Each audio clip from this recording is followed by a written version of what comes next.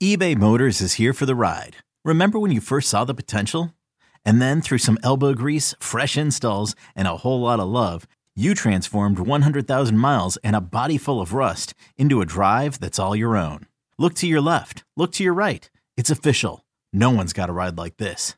There's nothing else that sounds like, feels like, or looks like the set of wheels in your garage.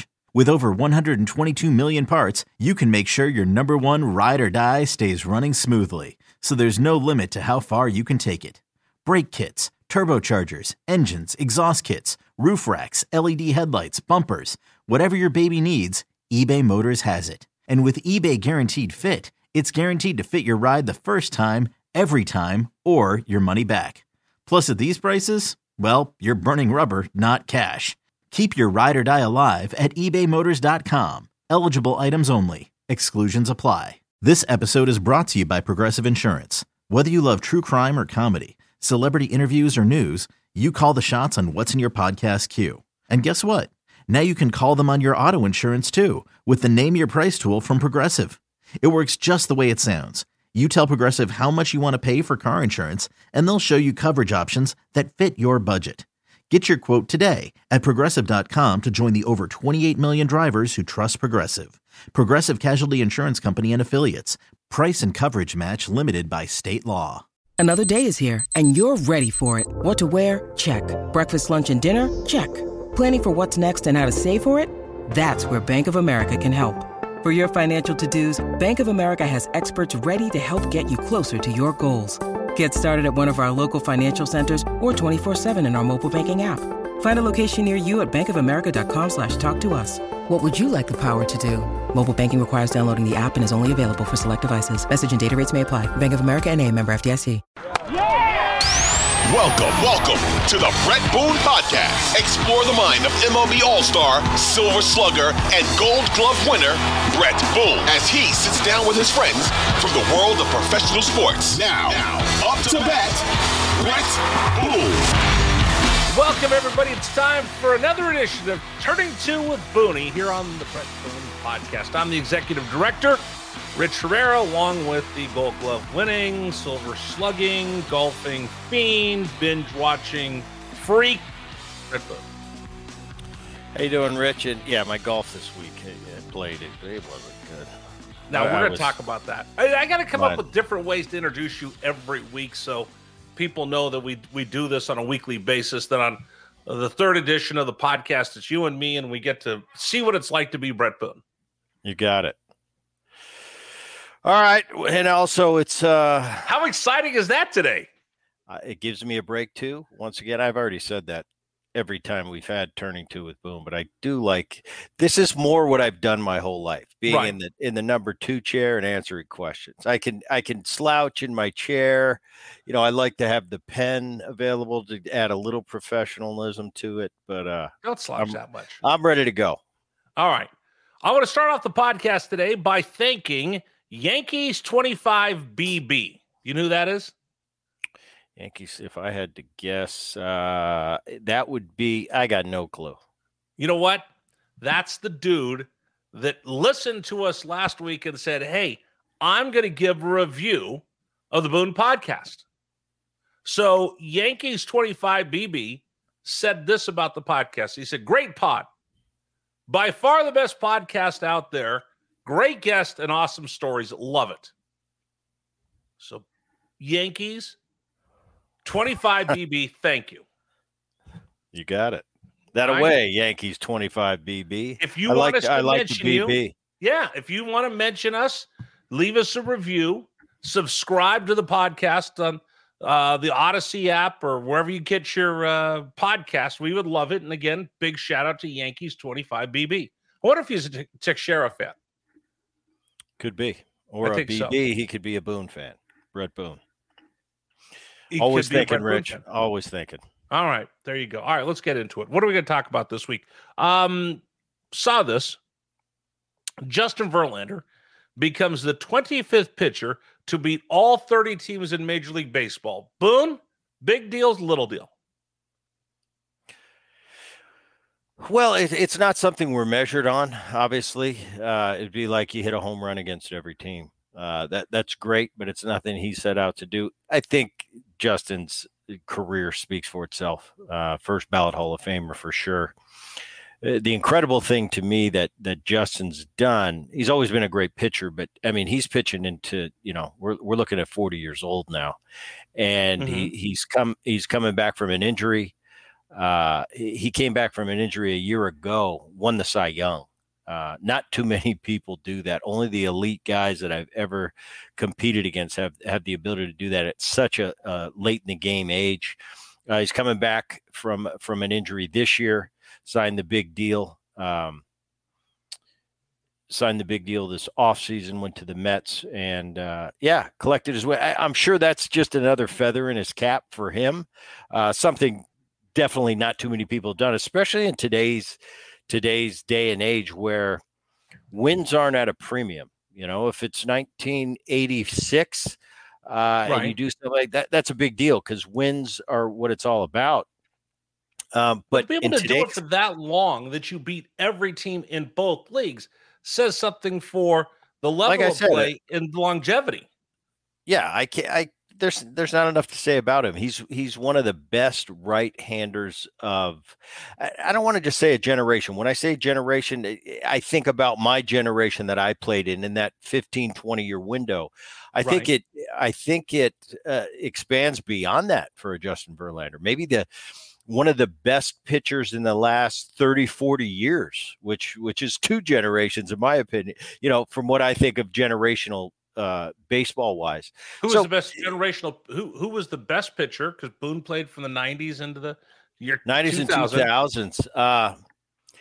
That's up for debate with me. My go-to answer, Maddox, Smoltz, Glavine. It makes it easy. The conversation kind of ends. Whoever asked me says, "Oh yeah, they were great in the 90s. They were great." The three of them together were as good as anybody, as good a foe as anybody. Let's see. And nice teammates to play behind. Great teammates to play behind. I think. Okay, well let me do it. Let me do it this way then. There's a lot of guys. There's a lot of guys that are in the conversation, Rich. Okay, that's what I'm going to say. Conversation then. Seattle. Randy Jansen, maybe the premier left-hander. He's in the argument for in the history of the game, but definitely the greatest ever in Seattle Mariner history. And like I said, he's in the conversation for the best to ever do it. Because I looked through, generationally, Randy Jansen, amazing. You played with him. You played with Glavine, Smoltz, Maddox. Who else are you going to throw on that list? I'm going to throw for a 4 or 5 year period, Pedro Martinez. Okay. That's about as good as it got. I mean, he was so dominant for that. You want to talk about longevity, greatness. Is that Red Sox Pedro Martinez? Yes. Okay. I came up with Pedro. Pedro and myself played against each other in AAA in the Coast League. That's where I first faced Pedro for the first time. He obviously went on to Montreal, went to Boston. One of the greatest to ever do it. Roger Clemens, 7 Cy Youngs. That speaks for itself. One of the greatest to ever do it. That's who come to mind right now. In modern day, Verlander's right there. Scherzer, first ballot. You go over to the National League, Clayton Kershaw. Right. I was going to just ask about first ballot. I was thinking about wait a minute. Hold on. We got to separate the generations then. All right. So now I know Boone's generation. Now let's talk about today's generation. So you're going to put out there, obviously, Clayton Kershaw. These are guys with bodies of work. These aren't the younger pitchers. No, these are bodies of work. Bodies of work. Scherzer for sure. Verlander for sure. Kershaw for sure. Kershaw is in that Koufax conversation. Okay. He's in the Randy Jansen conversation. He's in the Tom Glavine conversation as the greatest left-handers of all time. So that's a pretty unique situation to be in. When you talk about a Verlander and a Scherzer, of course you have to put them in the conversation with the greatest of the greats. Go back to Bob Gibson. Because we're talking greatest of, not the greatest of the generation. So there's multiple that you can put in. But I think any ones that are the best of their generation have to be put in the conversation long term. You have to. If if let's call it Babe Ruth, and we talk about Ruthisms all the time. Right. You get something named Ruthism after you're a pretty big deal. So you start with that. You go into the DiMaggios and Ted Williams, and move it on to the next generation of great players. My generation, it was Barry Bonds, Mickey Mantle. These are today it's Mike Trout. Today it's Mike Trout. So if you're the best of the best for your generation, you have to be in that big conversation for all time. So I would put Mike Trout in the Babe Ruth conversation. I'm also going to put Barry Bonds. I'm also going to put Mickey Mantle. I'm also going to put Ted Williams. Of course. If you're the best of your generation, you're in the big picture conversation. Madison Bumgarner, does he just I think he's just hanging him up. Does he make that list? No, he doesn't have the body of work, but he's more of that short term. I think you put Madison Bumgarner in one of the greatest postseason pitchers of all time. Right. In my eyes, the greatest postseason performance of all time. I believe that was, correct me if I'm wrong, 214-ish. Yeah.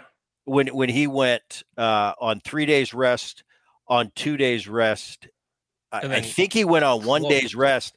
And not only, I thought he was going to come in and face a particular left-handed hitter. He finished the game with 3 innings. Right. That was the greatest postseason performance I've ever seen. Okay, so someone's sitting in their car right now, or they're on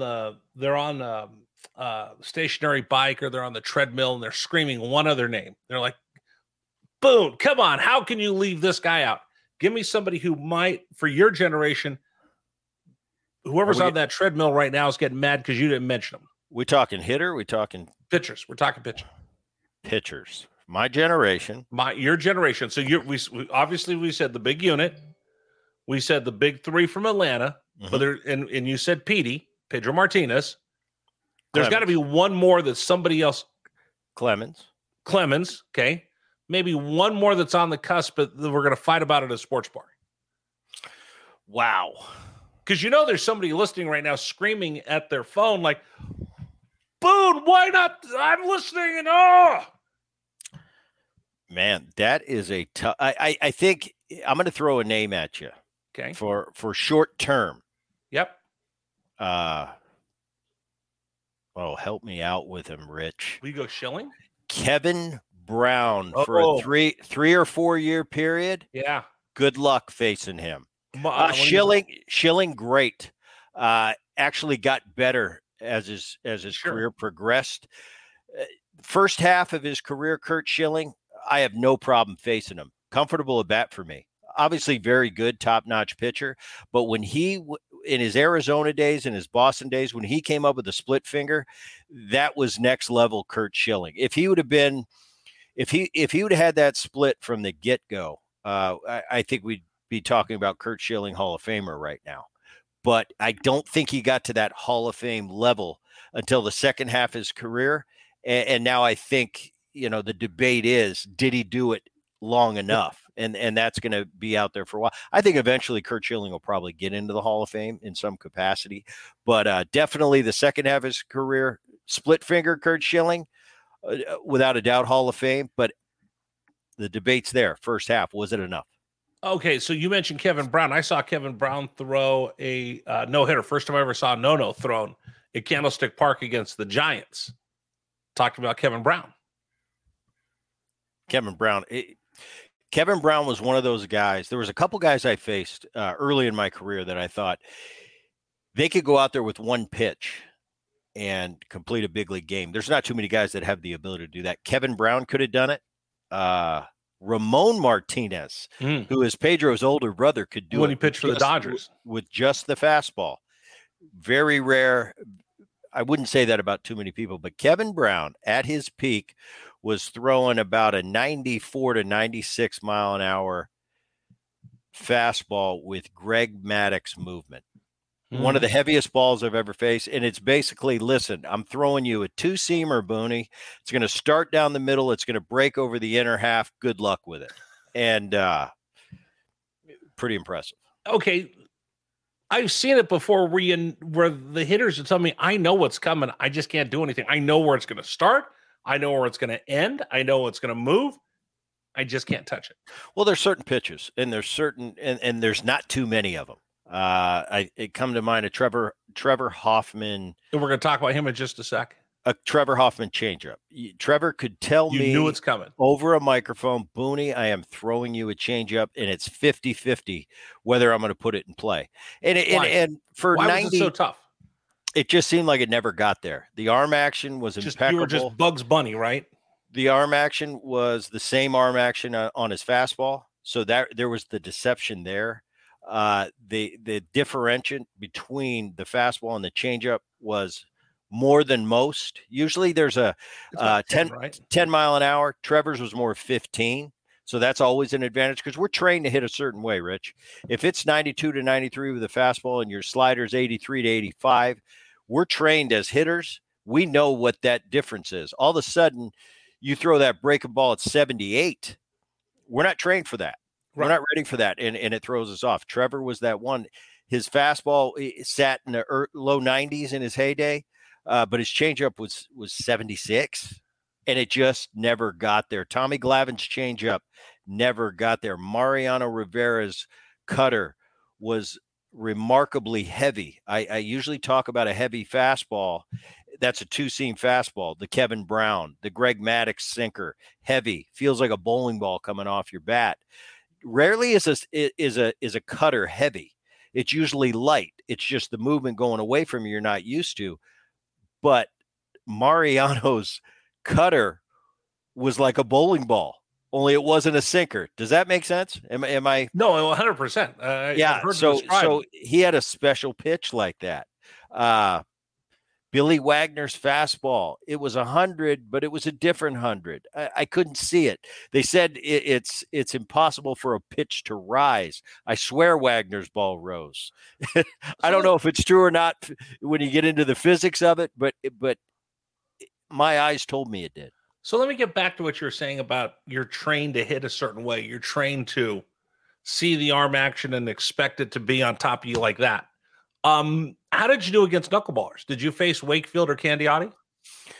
First knuckleballer I ever faced was Charlie Huff, one of the pioneers of it. That's obviously Negro being one, never faced Negro. Charlie Huff, Candiotti, who was, people call him a knuckleballer, but and I think if you ask Tommy, he'd call himself more of a curveball pitcher because anytime he thought the knuckleball was coming, he'd slap a curveball in on you. And it was a big 12-6 slow, acted as a knuckleball. He also had that knuckleball. So Huff was the first one, Candiotti, and then Wakefield, who was the majority of my career. I faced him. Another guy I faced in the minor leagues. I faced Wakefield in A-ball. Really? He started throwing that knuckleball. He was a position player. He changed to be a pitcher, and that's where it all started in the Carolina League for him. Faced him throughout my career. There's somebody I'm missing. How did you do against them? Sparks. Oh. He was a knuckleballer. I faced him in Detroit. Steve Sparks? I would say for the most part, when you're in the zone and you're hitting and everything's going good, you're seeing the ball good, you're having good at bats. The last thing on earth you want to see is a knuckleball pitcher. Okay. Because all of a sudden now it's like a slow pitch softball game. Because I can do everything right, be on time, put a perfect swing on the ball and come up empty. Because it's so unpredictable what it's going to do at the last minute. Does it really dance? It really dances. And when quite the contrary, let's say I'm lost. I'm 0 for my last 12. I can't buy a hit. And a knuckleballer's pitching, I think to myself, maybe I got a chance against him, because I don't have a chance against the traditional over-the-top fastball slider guy. Hey, I'll take my chances today, go up there maybe with a different bat, get my softball stance, and have at it. That is awesome. That is awesome. By the way, for those of you that are listening to the podcast, Brett's got a smile ear to ear talking about facing a knuckleballer. Yeah, it's like I said, it's a tale of two different worlds. When I was hot, Rich, and now all of a sudden Wakefield's coming, I'm going, what? Come on, what is this? A circus? I'm on, I'm feeling good in there. He could screw me up for a week. Really? Yeah. I mean, he had that ability because it's such a different animal. You just spoke about Trevor because I actually have my notes. I wanted to bring him up. Pretty exclusive fraternity. of closers with 400-plus saves. Kenley Jansen, now the Boston Red Sox, joins that fraternity. So it's Mo with 652, Trevor with 600, Lee Smith 478, Francisco Rodriguez 437, John Franco 424, Billy Wagner 422, and now Kenley Jansen joins that illustrious group with 400. Reaction? That's a pretty good group you just mentioned. A lot of the guys I've faced in my career, and I think as time goes on, that closer role, didn't start really about 30 years ago, where really closer meant something. Before that, it was by committee in the bullpen. So I think you're going to see that group rise as time goes on. I think there's going to be more people in that 400 club. That being said, pretty elite company he's with right there. And I've watched Jansen over the years, another position player that changed into being a closer. I believe he was a catcher. He's a catcher that couldn't throw straight. Right. The impressive thing about Jansen, he's a 3-time All-Star. He's led the league in saves a couple times. I believe he's saved 40 more games 4 times. The impressive thing about him, though, was a couple years ago they said he was done. They were writing him off. He couldn't throw a strike. When he did throw a strike, it was being put in play hard. And that's usually the tale of closers. They're on fire, they're unhittable, and then one day they can't get anybody out and they go off into the sunset, and that's the end of it. The impressive thing for me about Kenley is he was all but written off. All of a sudden he found something last year, tweaked his delivery, worked with somebody in the offseason, changed it up, and a noticeable change on the mound, and had a good year. And then going into this year, he's got a sub-1 ERA with a new team in Boston. And, he's got, let me see here, he's got 9 saves to start the season. Truly pretty darn good and pretty big accomplishment, 400 save club. Take your business further with the smart and flexible American Express Business Gold Card. You can earn 4 times points on your top 2 eligible spending categories every month, like transit, U.S. restaurants, and gas stations. That's the powerful backing of American Express. 4 times points on up to $150,000 in purchases per year. Terms apply. Learn more at americanexpress.com/businessgoldcard. Mother's Day is around the corner. Find the perfect gift for the mom in your life with a stunning piece of jewelry from Blue Nile. From timeless pearls to dazzling gemstones, Blue Nile has something she'll adore. Need it fast? Most items can ship overnight. Plus, enjoy guaranteed free shipping and returns. Don't miss our special Mother's Day deals. Save big on the season's most beautiful trends. For a limited time, get up to 50% off by going to BlueNile.com. That's BlueNile.com. Let me throw a scenario out at you. You ready? You're playing at the old Safeco Field, now T-Mobile Park, where you and I are going to hang out during the All-Star game this year. Right? Well, I'll decide as we get closer. Depends how you do on turning 2 with Boone. Okay, I'm gonna have to work really hard at this. So, bottom of the 9th inning, 2 away. Each your row is on second base. I need bottom. Wait a minute. Bottom of the 9th inning. Yeah. You're down by you're tied game. Each row standing at second base. Okay. Boone's coming to the plate, 2 outs. Right. Who's the last man on earth you want to see standing on the mound trying to finish off a ball game? Who is the toughest closer? Oh, so we're just going to limit it to closers. Yeah, for me. For you. Because there's certain, like when I worked at Tampa Bay, we knew that you don't want to go to the bottom of the 9th with Mo coming in. Game over. There's certain closers that they shorten. The announcers will say they shorten the ball game. Well, there's not too many closers that I faced that I ever liked facing, because they're closers for a reason. Right. They're nasty. And even on your best day, I'll give you an example. Mariano, I faced him quite a bit in the postseason, not too much during the regular season. Didn't mind Mariano. I felt when I stepped in the box, I knew it was coming. It was going to be a cutter away. It was going to be heavy. So I was, in my mind, I'm thinking, I'm not trying to lift this ball. I'm not trying to hurt him. I'm not trying to hit a ball in the gap. I'm not the last thing on my mind is home run, because that ball, my swing, the way that ball felt on my bat, it wasn't, it wouldn't have been there's no wise. There's no carry to it. Okay. So I would resolve myself on deck, say, okay, it's Mariano. He's going to throw you cutters away. You're going to take your base hit to right, and you're going to move on with life. You're not going to take him deep. You're not going to get an extra base hit. I had that approach. Yeah, kind of, but not exaggerated. It wasn't, you wouldn't know I was in my 2-strike approach, but the thought process was that I'm going to take my base hit to right, and I'm going to live to play another game. And I didn't mind Mariano. That being said, I think Mariano is the greatest of all time. Yeah. The guys that I had trouble with, Trevor gave me trouble. I think I took him deep once, so I can't put him in this. I'm going to look at a guy that I know for a fact I never got a hit off, and we've already mentioned him, Billy Wagner. Really? It's not that I didn't see his ball well. It looked like a beach ball coming up there. But I could not, for the life of me, get a base hit off Billy Wagner. It wasn't an uncomfortable at bat. I saw the ball great. He would occasionally throw me a breaking ball. It wouldn't fool me.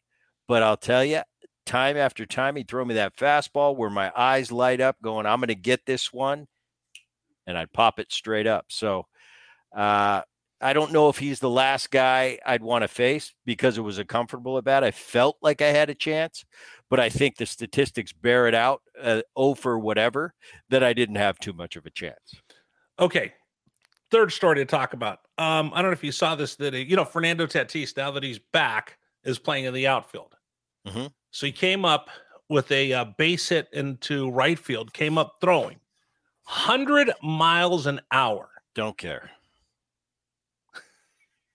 Okay, well, that's the part, right? That's a part of me that I don't care. I don't care how hard the ball comes off your bat. I don't care how fast you throw the ball. I care about efficiency. I care about catch throw. How long did it take him by the time that ball hit his glove to get it on line to the base he was throwing to? That's what a great outfielder was. You talk about Ichiro earlier. Right. As fundamentally sound catch throws I've ever seen. I came up with another guy who wasn't necessarily known for his defense, but fundamentally catch throw was as good as anybody I ever played with, Jay Buhner. Oh, and people don't talk about him as a defensive guru, but fundamentally catch throw, Jay was as good at anybody as getting that ball in his hands on a line to you, hit you in the chest. He was as good as anybody I've ever seen. So I don't care how hard you throw it. It doesn't matter. It's what did it take to get there? That being said, Tatis, one of my favorite talent. I know. He's one of my favorite talents out there. He's playing right field. He's just an athlete that could play anywhere you put him. He's a shortstop. And you know what I think about shortstops? It's the toughest position by far in the field defensively. Right. And if you're a major league shortstop, you could play anywhere on the field. Okay. So when so I also noticed, because this Carlos Correa, he threw out at the plate, and Correa kept looking back. What are you thinking as a base runner running in, trying to score, and you've got somebody with a hose out there like Tatis or Ichiro, or, we've had Harold Reynolds on the program, and there's the famous Bo Jackson throwing him out. From right field. Where you can't believe that Bo got to that ball, got rid of it so quickly, and then just threw a seed to get him. Yeah, guys that come to mind, back in the day, it was Dave Parker. It was Ellis Valentine. Oh. And then you get into a Raul Mondesi. I'm going to help me out here. Pittsburgh Pirate, early 90s, right fielder, was about as good as anybody I've ever seen from an arm strength standpoint. I can't think of his name. Not Van Slyke. He was in center. It wasn't Van Slyke. I'll come up with it. Anyway, back to your question. So do you know? So, okay. No, I take everything into consideration. I take into consideration the velocity the ball was hit. If I can get my eye on it. Now, if it's down the right field line, if I'm scoring from first base or second base, scoring from first base, everything from the right fielder over to the line, that's the third base coach. He's my eyes. Okay. Everything from right field over, I'm watching the play as I'm rounding the bases. But I'm going to take into consideration velocity the ball was hit, where it was hit, who's the fielder out there. And then I'm going to take into consideration who is my third base coach. Because when I had a third base coach that I trusted, I'm rolling with him. I'm looking for him, and I'm not going to make any decision. I never ran through a stoplight, and I never stopped when I was waved home. So that's where the confidence comes. And sometimes you win, sometimes you lose. Sometimes it was the right call to send the guy. But everything went so picture perfect that if you did it 10 times, they couldn't recreate that 2 or 3 times. It just happened on that particular play. Everything went perfect. The throw was perfect. So I don't know. I've been surprised sometimes. I thought I was going to be easily safe and it was close. I've been surprised where I thought I was going to be safe and I was out. And there's times where I'm halfway between third and home, knowing that third base coach made a mistake and somehow I score. So that's one of those things that's very it's not in cement, right? That answer. I know you're not paying attention, but I'm a big Warriors fan, so I've been watching this Lakers Warriors. You're binge watching stuff. You're exposing me right now, but yes, go ahead. You're binge watching. You're watching. I called yesterday. You're watching baseball. Yeah, you're watching. Were you watching the Mariners because the Yankee game was early? So I think you're watching the Mariners when we were talking. I was watching basketball. You were watching baseball, right? But something came up last night during the Laker-Warrior game. So they interview Darvin Ham, the Lakers head coach, and he's responding in the middle of the game to something Steve Kerr said the game before. So Kerr said, something about the Lakers are flopping, meaning they get a little bit of physical contact, they flop down like a soccer player. And then Darvin Ham responded back, "We don't teach flopping." Well, the Lakers, I think they have the least amount of free throws and fouls called their way that they've had in the series now. It's 3-2. So we'll see how the referees officiate the next one. But they were talking quite a bit. I think it was Stan Van Gundy, because Mike works at ESPN. Stan did the game last night with it was on TNT. Did the game last night. Once again, Rich, because I'm not paying attention, I can't help you on what station it was and what time. Brian Anderson. There you go. I want to make sure Brian listens. Brian Anderson, left-handed pitcher. No, that's pitcher. Brian Anderson, who's doing TV now for the Rays. Brian Anderson's the Brewers announcer. Correct. Okay. And Arizona Diamondback lefty. So they were talking about gamesmanship last night. Obviously, the referees called the game a little bit differently. Maybe it was because Kerr was complaining. LeBron said it after the ball game. We don't flop. We don't get taught to flop. We don't teach that over here. But there's a little bit of gamesmanship going on. That goes on in baseball as well. So I wanted to ask you about gamesmanship of riding the umpires, being nice to the umpires, talking to the umpires, complaining to the umpires. Can you get them to be more sympathetic to your plight by working them a little bit? Without a doubt. So what do you do? I went out of my way, my professional career, to be very cordial and have a relationship with the umpires as I could, engage them. And your dad taught you that, didn't he? He said, you don't want them to be your enemy. and I took that advice. And it's not that I was buddies with every umpire. For the most part, umpires are good guys. I mean, I got along very well with the majority of the umpires. Yeah, you get along with Joe West. Yeah, I had my favorites, and I had my guys that I didn't really care for. But I went out of my way just to have a relationship. And I have that opportunity being a second baseman. I get to see all the umpires in a series because they go from third to second to first. So I know when I come out for game one of a series, whoever's umpiring at second, and two nights from now, he's going behind the plate and he's going to have my life in his hands.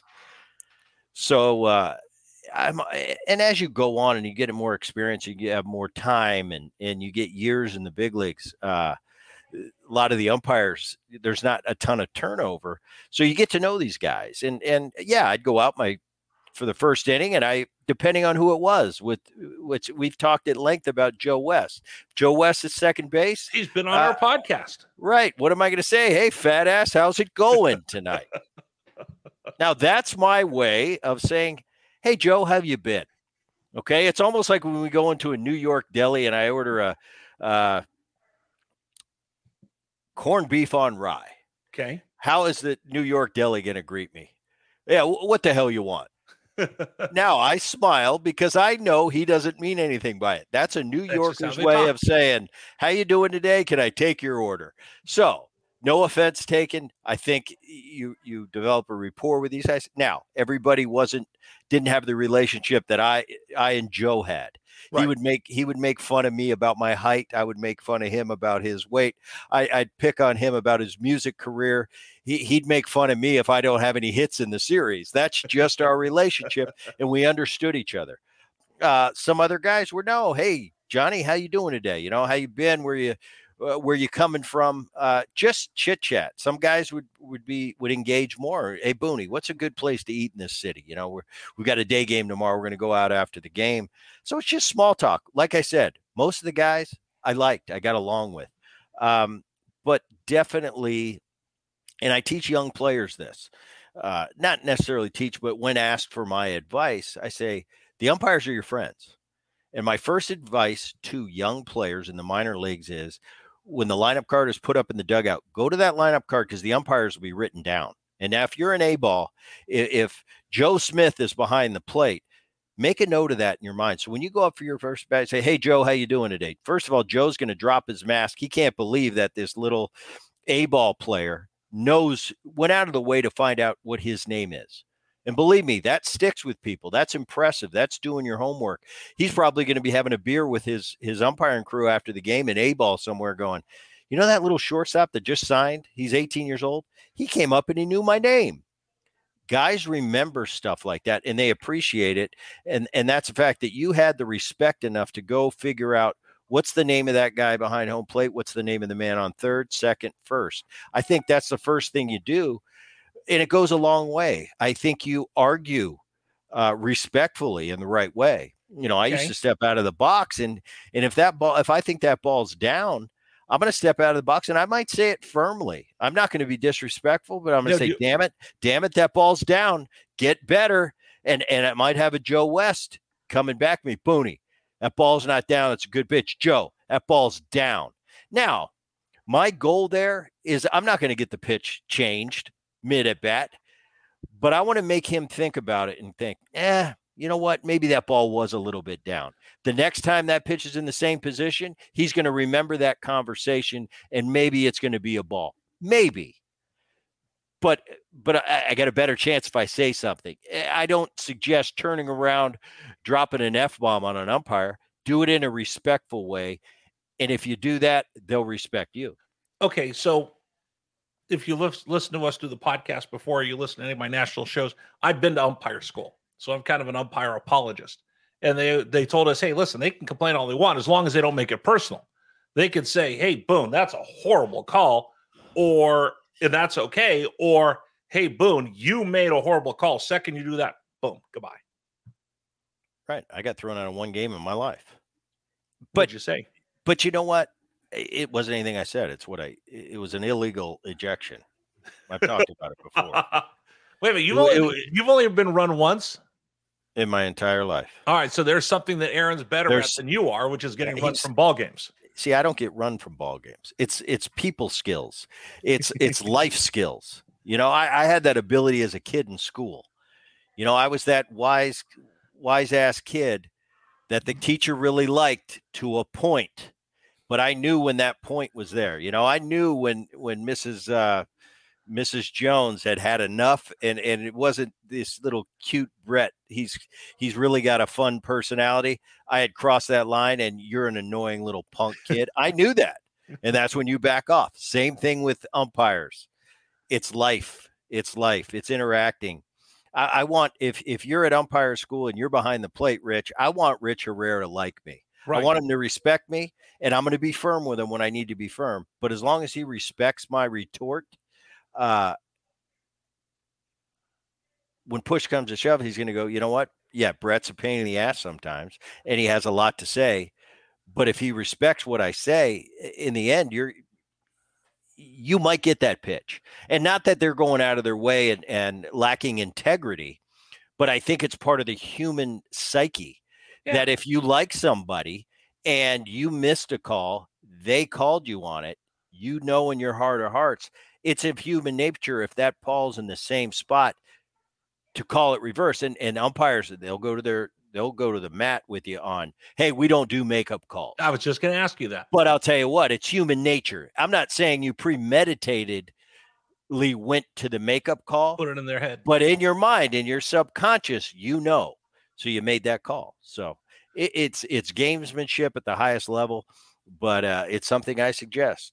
Umpires are your friends. Who we've had Joe West on, right? Mm-hmm.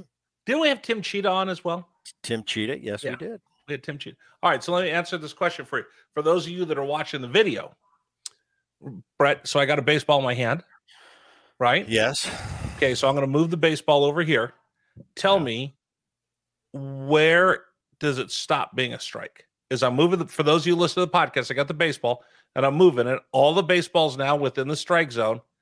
Now I got an eighth of it out, quarter of it out, half of it out, another about eighth, there. 3/8 of it out, three-quarters of it out. About there. I just got to clip 1/4 of the ball's got to be in the strike zone for it to be a strike. Yeah. Because that's the difference between an umpire that's squeezing or not. How much of the ball is he going to give you? Does it have to be halfway, 3/4, all the way in? But we also have to decide as hitters, what's the point in the game? What's the situation? How many strikes do I have on me? That's a pitcher's pitch. Mm-hmm.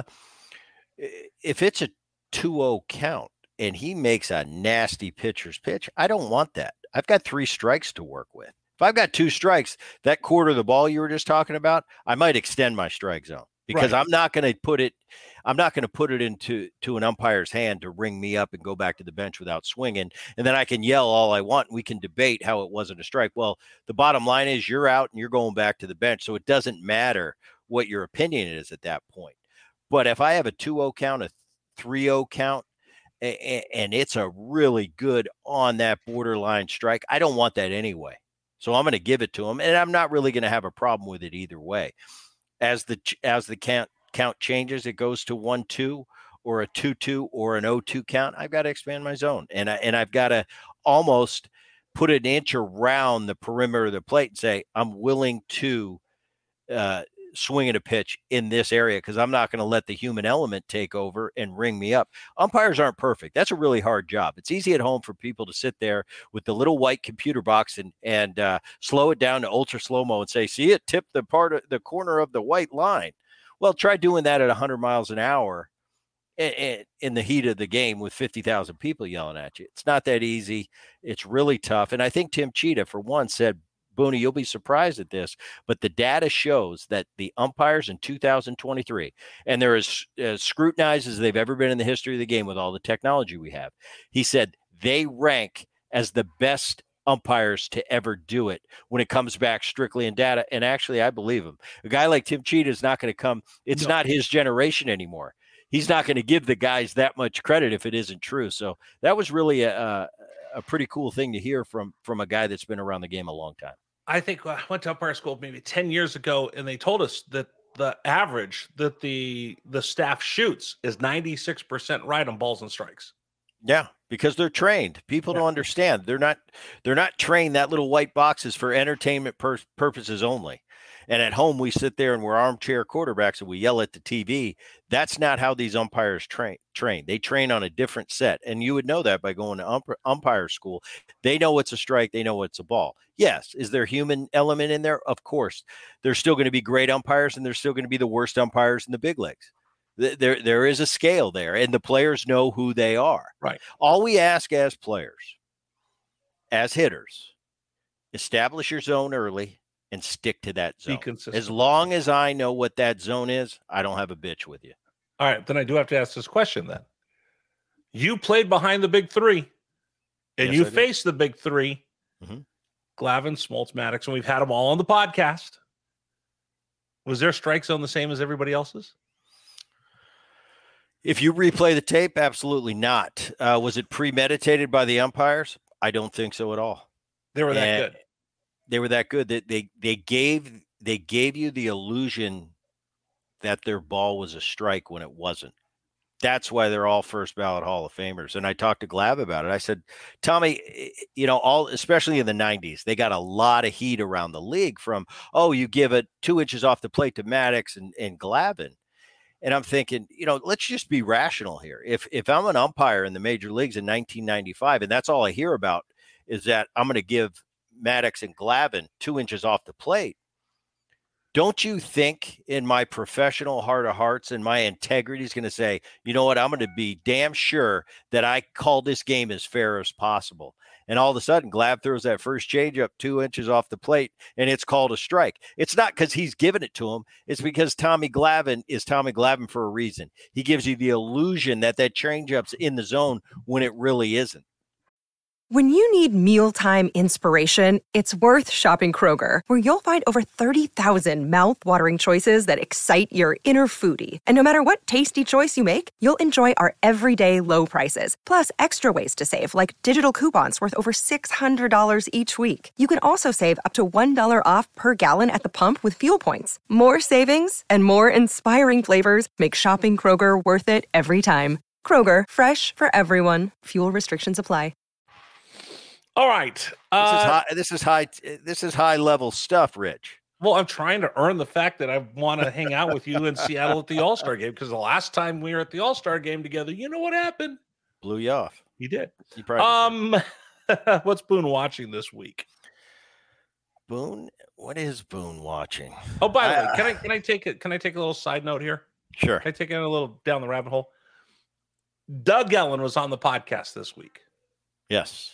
Internally, the staff of the Boone podcast was going back and forth. Doug Ellen, entourage, Doug Ellen. I listened to it this morning, and I have to tell you in front of God and everybody, damn good guest. Great guest. And I was the one internally speaking. I love that word, internally. I was the biggest advocate just because I'm a fan of the show. Yes. And I love getting the perspective. And how did you come up with this idea? Who was, who are all these guys? Who's Ari Gold? Who is he? What inspired you to put Ari Gold? It's always like, my cousin or you got to listen to the podcast. But yeah, I love Entourage, start to finish, only series, as a self-described binge watcher, only series I've ever watched cover to cover. I did it twice, and it was just as good the second time. Great guest. He was a lot of fun. So all right. If you didn't listen to that, I suggest you do, because again, internally, which means Brett and I were going back and forth. I'm like, I don't know how to make this work. I don't know what we're going to do. How are we going to make this work? All said and done, Brett, it was outstanding. So you were right. I'm usually right, Rich. I know. It's tough being Brett Boone. What are you watching? Well, last week I gave away all my secrets. I got it. I jumped on another. I jumped on another episode of Succession, so I'm up. I'm up to snuff there. It's getting me back. I'm still trying to catch up on Night Agent. Night Agent's really good. Yeah. I'm already done those. I don't have a new series right now. I went to the movies though, which I rarely do these days, and I saw The Covenant. I believe you suggested it. It was really good, but I'm a Guy Ritchie fan. Right. His last movie that of note that I remember was The Gentleman with Matthew McConaughey, one of my favorite movies in the last 10, 15 years. And when I heard Guy Ritchie was making The Covenant, I definitely went and saw it. Really good. Yeah. About the Afghanistan withdrawal, more of a documentary than a gentleman type movie, but really eye-opening. And I enjoyed it. So not too exciting this week what I'm watching, because I went to one movie. You know what? It was interesting because you and I were talking about it. I think we saw it like 3 hours apart. I think I went first and you were going as I was coming out to the movies. But interesting, I have a guy who worked at a tailor shop in Rancho Bernardo when I used to live near you in San Diego. And he was actually an Afghan interpreter. And he went out with the SEAL teams. He went out with the Rangers, and he did what that interpreter did. So from the stories that I got from my friend Johnny, who lives in Poway, San Diego, to watching the story. I mean, the stuff that Johnny told me about what his life was like and what the interpreter of the movie was like, so realistic. So I'm going to give it 2 thumbs up if you want to go watch it. And I love stuff like that too, because, whether it doesn't matter in life, whatever we do. You just mentioned Doug Ellen. It's like, I love talking to Doug Ellen. I don't know diddly squat about being a producer or a writer. I love talking football because I'm not an expert in the NFL. I love talking to basketball guys about the X's and O's because I'm kind of a fish out of water, and I learned from that. I have no idea what it's like to be, not only in a country where there's war going on, but what that relationship is with, like you said, the Afghan interpreter. What is his role? What is that relationship with a Navy SEAL? Right. And because it's kind of a forced relationship in a tough, obviously tough situation, but it's really cool to see, and as realistic as they can make it. And I hope that was realistic. It's just a different side of life that I haven't, I've gotten so many cool things to do in my life, Rich, but stuff like that, it's just like, I don't know what that's like, but it's really cool to see what it's like and where they create that bond and it's just different. Yeah. Something you got to see. Okay. So when you have grandkids one day and they go, Papa, what's the coolest thing you ever did? What will you say?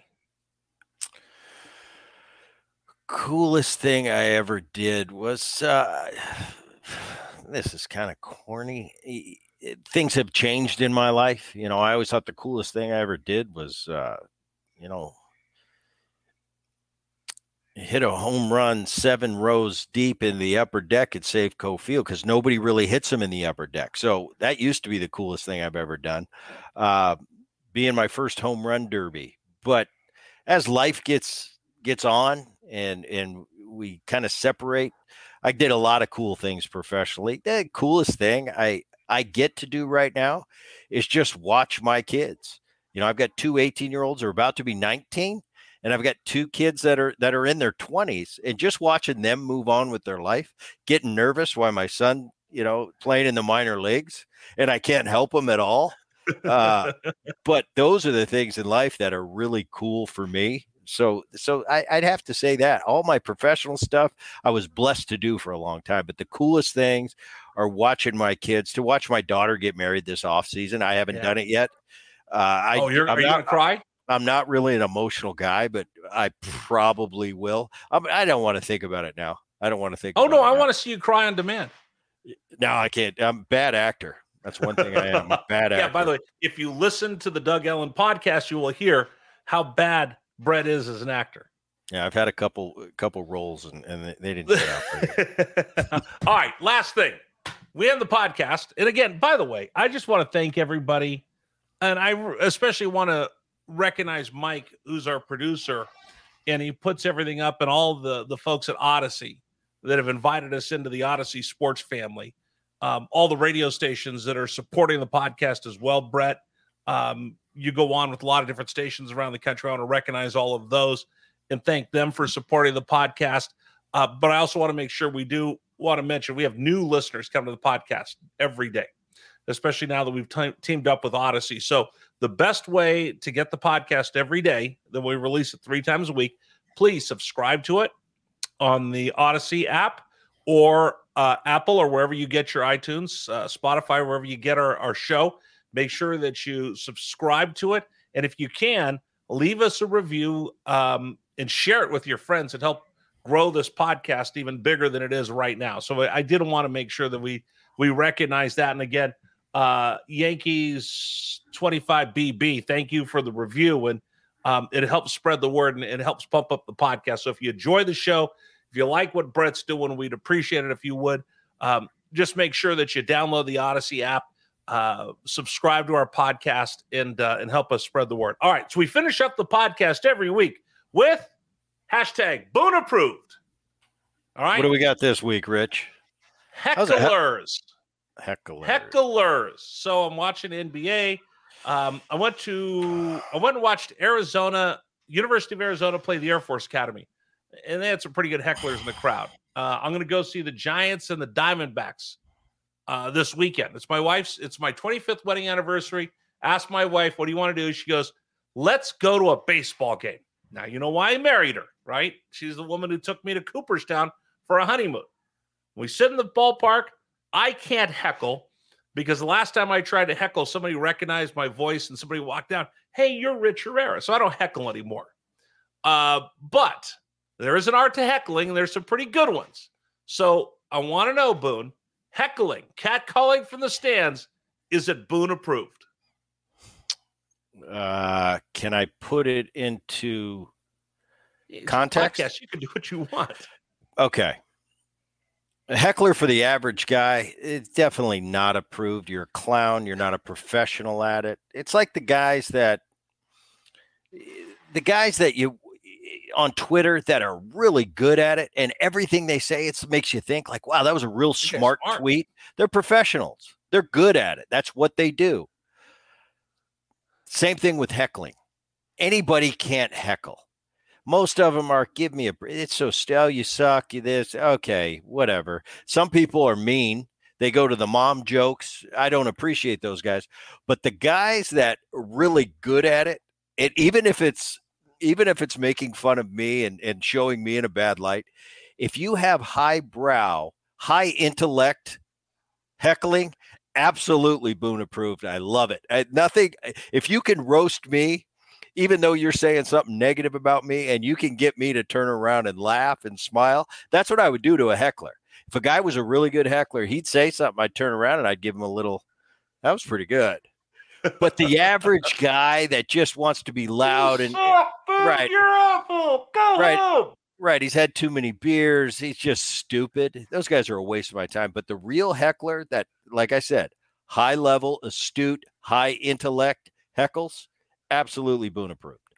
What's the best line? Do you remember? Somebody got you? No, I usually got them. What would you say? Oh, I don't know. It depends. It had to come. All right. So if I wanted to heckle you, you're going to talk about my height. Hey, Boone, can I get you a phone book so you can reach the plate? My answer to you would, you should see how tall I am when I'm standing on my wallet. That would be good. Right? That would be good. Or what would I do? I'd call you by the wrong name. That would get you. I'd probably give you a look and make you feel stupid. I'd give you like, come on, you got anything better? I used to do that. Hey, Bob Boone, you're my favorite player. A good one. Come on, give me something I can work with. That's what I would do to you. Yeah. I'd call you Aaron. That might get me. That might make me laugh. After he hit the big home run, now he's the Yankees manager. I got to deal with it a little bit. I still smile when they say, "Are you Aaron's brother?" I laugh and I go, Aaron's always been my brother. Right. Now all of a sudden, but now, you know what? Now, once again, I'm maturing, Rich. I'm getting a little bit older. I'm starting to appreciate things in life. I don't take it personal. It's like, Aaron's the Yankee manager right now. Yeah, I'm proud of my little brother. Yeah. For this gentleman right here, I'll be Aaron's brother for a minute. Hey, I think you're proud of your brother Matthew, who's the king of who's a titan in industry, right? He's the king of turf. Yeah, Matthew Boone. What's the name of his company?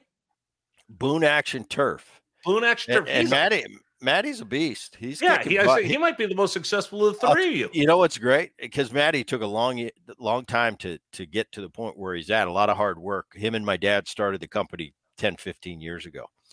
And now he's kicking butt. And I used to try to do favors for Matthew back in the day. Like if I had a buddy that wanted to put a putting green in, or they needed their front lawn, and they wanted that fake ash, I'd give him, hey, you should really use my brother. And my brother would bend over backwards and give him a great deal and come back and do like 50 square feet. And that's what you do when you're getting into the business and you hustle. Now I'll call Matthew and I'll be like, hey, he needs a putting green in his backyard. Well, tell him he's better off just getting quoted out down in San Diego. I don't have time for those small jobs. So he's grown, but no, I'm proud of him. He's kicked butt, and he's now, if you don't have a varsity football field to be done, I don't even call Matthew Boone. There you go. All right, that's going to do it for the podcast for this week. Thanks, everybody. Don't forget, subscribe, leave us a review. Damn, Rich, you're like an infomercial. See, that's why I got you too. I like this seat. I don't have to pitch like you. There you go. Hey, thanks for joining us, everybody. Oh, by the way, who's coming up this week? I forgot to. You threw me off for my close. Hopefully we're gonna have John Daly, but we're working on Daly. On Monday, we are going to have Todd Stottlemyre. We got Jason Isringhausen, the Met and the St. Louis Cardinal Hall of Famer. So Stottlemyre, great family, great career he had himself, but it was pretty cool talking to Todd about the similarities that we have family-wise. His brother was a pitcher. He was his pitcher. His father, Mel Stottlemyre, was a great pitcher with the Yankees and pitching coach in that Yankee run. But it made me think a lot. And I'm like, wait a minute. My dad was a hitter. I was a hitter. Aaron was a hitter. So pretty cool stuff. So Stottlemyre, Isringhausen, and hopefully we get JD. There you go. Tough to track down. There you go. Hey, that's going to do it for the podcast for this go-around. Thanks so much for joining us for the Red Boone Podcast. Everybody, see you next time.